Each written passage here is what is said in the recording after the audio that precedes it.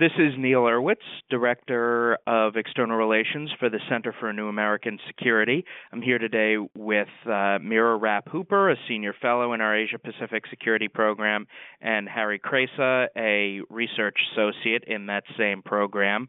In light of Secretary of State's Rex Tillerson's recent trip to the Pacific Rim, there's obviously quite a bit to discuss, especially because there's been quite a bit of criticism of the trip. Mira, can you tell us a little bit about the trip, what's caused that criticism? Sure, Neil. It was certainly an eventful one. Secretary Tillerson was under the microscope before he left on his trip, of course, because of his decision not to allow press to accompany him on his plane. But when he got to South Korea last week, Secretary Tillerson made some statements about the U.S. approach to North Korea, used very strong terminology that suggested the Trump administration was taking a firmer stand on North Korea and in its quest to develop an ICBM and build out its nuclear arsenal. But actually worth noting that his statements, while very strong in their tone and verbiage, were actually quite consistent with prior administration's North Korea policy. But the real sort of twist in the trip came when Secretary Tillerson arrived in China, where one would have expected the conversation between him and his counterparts in Beijing to be rather difficult, in no small part because the North Korea issue is so pressing, and this administration, as many others, believe that they have to put pressure on China to use China's leverage on North Korea if they are going to be able to have any chance of arresting North Korea's burgeoning capabilities. But when he arrived in Beijing, Secretary Tillerson made some very odd remarks, odd in the sense that they appeared to parrot the verbiage that President Xi has been using and trying to encourage his U.S. counterparts to use to describe the U.S.-China bilateral relationship. And President Xi has been using this verbiage since approximately 2012. The descriptors that President Xi often uses and encourages others to use include references to things like win-win cooperation, mutual respect of interests, non-interference core interests.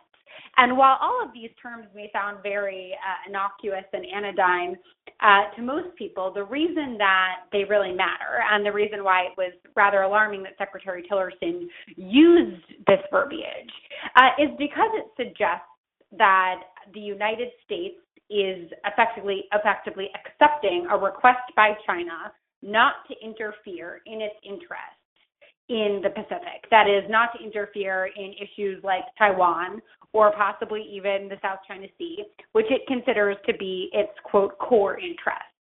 And it seems that Secretary Tillerson sort of adopted this way of describing the U.S.-China relationship almost verbatim from a transcript that President Xi had used when speaking to President Obama several years ago. So the trip, which started as one might have expected, that is to say with a tough line on North Korea and clearly with North Korea as the reason for Secretary Tillerson being in the region, ended with Asia experts really scratching their heads as to how Secretary Tillerson decided to use this language to describe the U.S.-China relationship, because it appears, frankly, to admit any number of defeats in the bilateral relationship with China going forward. Harry, anything you want to add there? I would reiterate that getting this U.S.-China relationship right is going to be critical, because tackling the North Korean nuclear issue is going to necessarily include China. China is the closest thing that North Korea has to something of an ally, and is certainly its principal trading partner. But just how willing or able China is to help tackle the North Korean nuclear issue is becoming some matter of debate.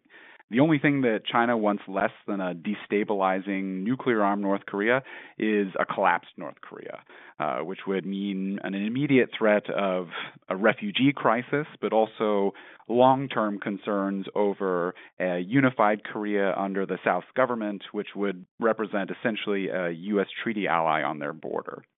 Worse, many believe that China's ability to influence North Korea at all may be declining. Kim Jong-un has been systematically removing or executing officials seen as being close to China, and as a result, China is being quickly left with only blunt tools of influence, things like shipments of food and fuel.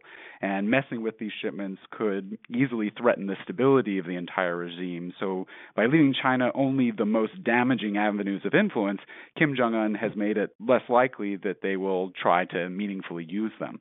So this is already an uphill climb for American diplomacy, and I worry that this trip didn't make it much easier. So that's a good segue. How do we dig out then if the trip was worthy of criticism?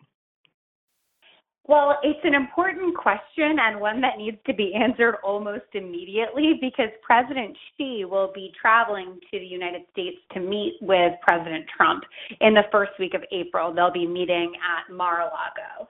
And what I would say is one of the biggest takeaways from this trip that, frankly, is really surprising to me and I think to a number of other Asia watchers is how wide the spectrum of possibility remains when it comes to the question of how the Trump administration wants to define its Asia policy and in particular its policy for engaging with China.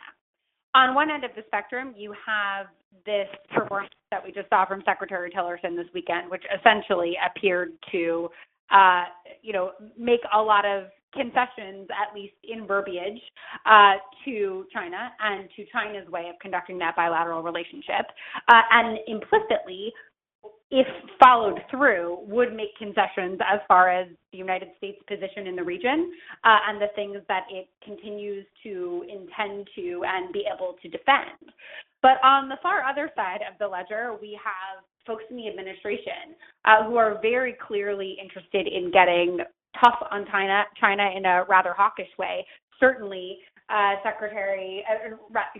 certainly President Trump's economic advisors who want to take a hard line with China for reasons of so-called economic nationalism.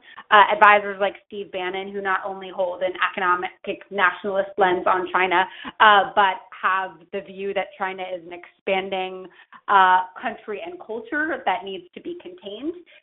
So this is really a very wide spectrum where on the one hand you see Tillerson making concessions that if followed through on would essentially cede China a sphere of influence in the Pacific, and on the other hand a group of advisors who are ready to escalate big time. And only 2 weeks left in which this administration can try to come up with a coherent China policy. So I would suggest that certainly folks who are well-versed in strategy and who have a firm understanding of the importance of the U.S.-China relationship, but also what it means for broader order and geopolitics in the 21st century, really need to try to exert whatever influence they have at this moment. That most notably is Secretary Mattis and, of course, our new National Security Advisor, McMaster, both of whom understand China's role both in the region and in the world. And I don't think would want to see Trump administration China policy spin off in either direction that could be portended by the evidence that we've seen so far. Harry, last word? I think Mira said it. This is an issue that needs to be cleaned up quickly. Terrific. Well, if nothing else, we'll have a lot to talk about in 2 weeks. So look forward to talking to both of you soon. Thanks, Neal. Thanks a lot, guys.